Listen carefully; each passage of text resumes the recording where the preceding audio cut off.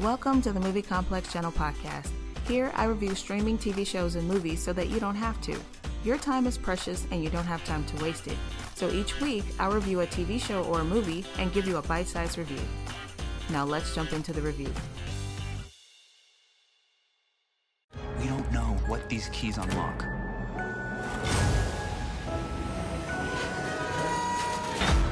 You woke me up. You have no idea what's coming. There is a crazy evil thing who wants these keys. Whatever you think you understand about those keys, you don't.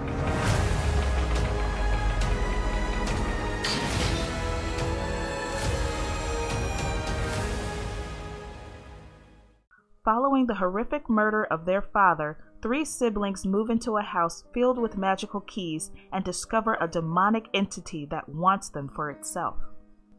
As a skeleton key collector, I've always been fascinated by their design and the stories behind the doors they unlock, which is why I was really drawn to this franchise when I saw the keys in the trailer.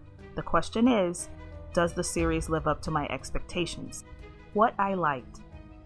The franchise was adapted from a graphic novel of the same name written by Joel Hill, Stephen King's son, so they have a rich story and setting to pull from. I feel like the production team did a great job adapting the story and setting up the magical world of Lock and Key.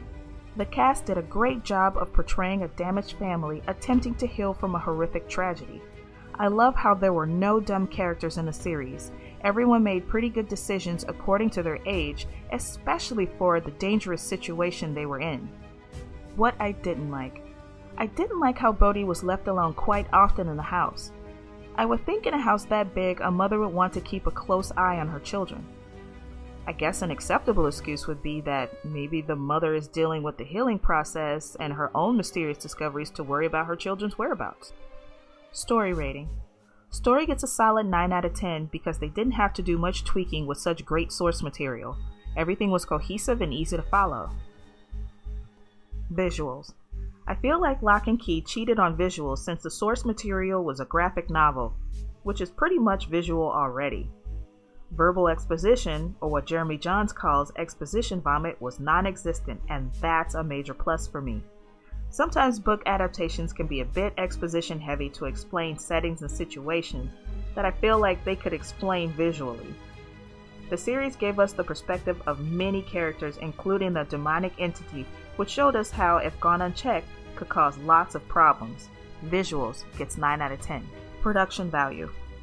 The setting, the set, the props, and the lighting were on point. It appears the production team had a meticulous attention to detail. Everything felt real and tangible and magical. I give production value 9 out of 10. My total score for Lock and Key is a 9. IMDb gives Lock and Key 7.5 out of 10. Google users give it 93%, and Rotten Tomatoes gives it 66%. And of course, here are some questions I have about Lock and Key Season 1, some of which can't be answered until we get to Season 2. Questions like, how did Kim Topher get locked inside her own mind? Someone had to lock her in from the outside, so who was it? Where is Kenzie's fear?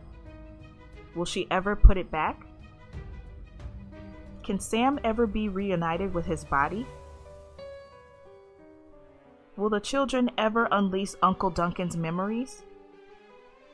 Could Ghost Sam be trouble for the Locke family? What are Dodge's abilities? She seems pretty useless without the keys. If those kids drowned in the cave, why wouldn't they close it off to the public? Where was Bodhi and Tyler's fear when they used the head key?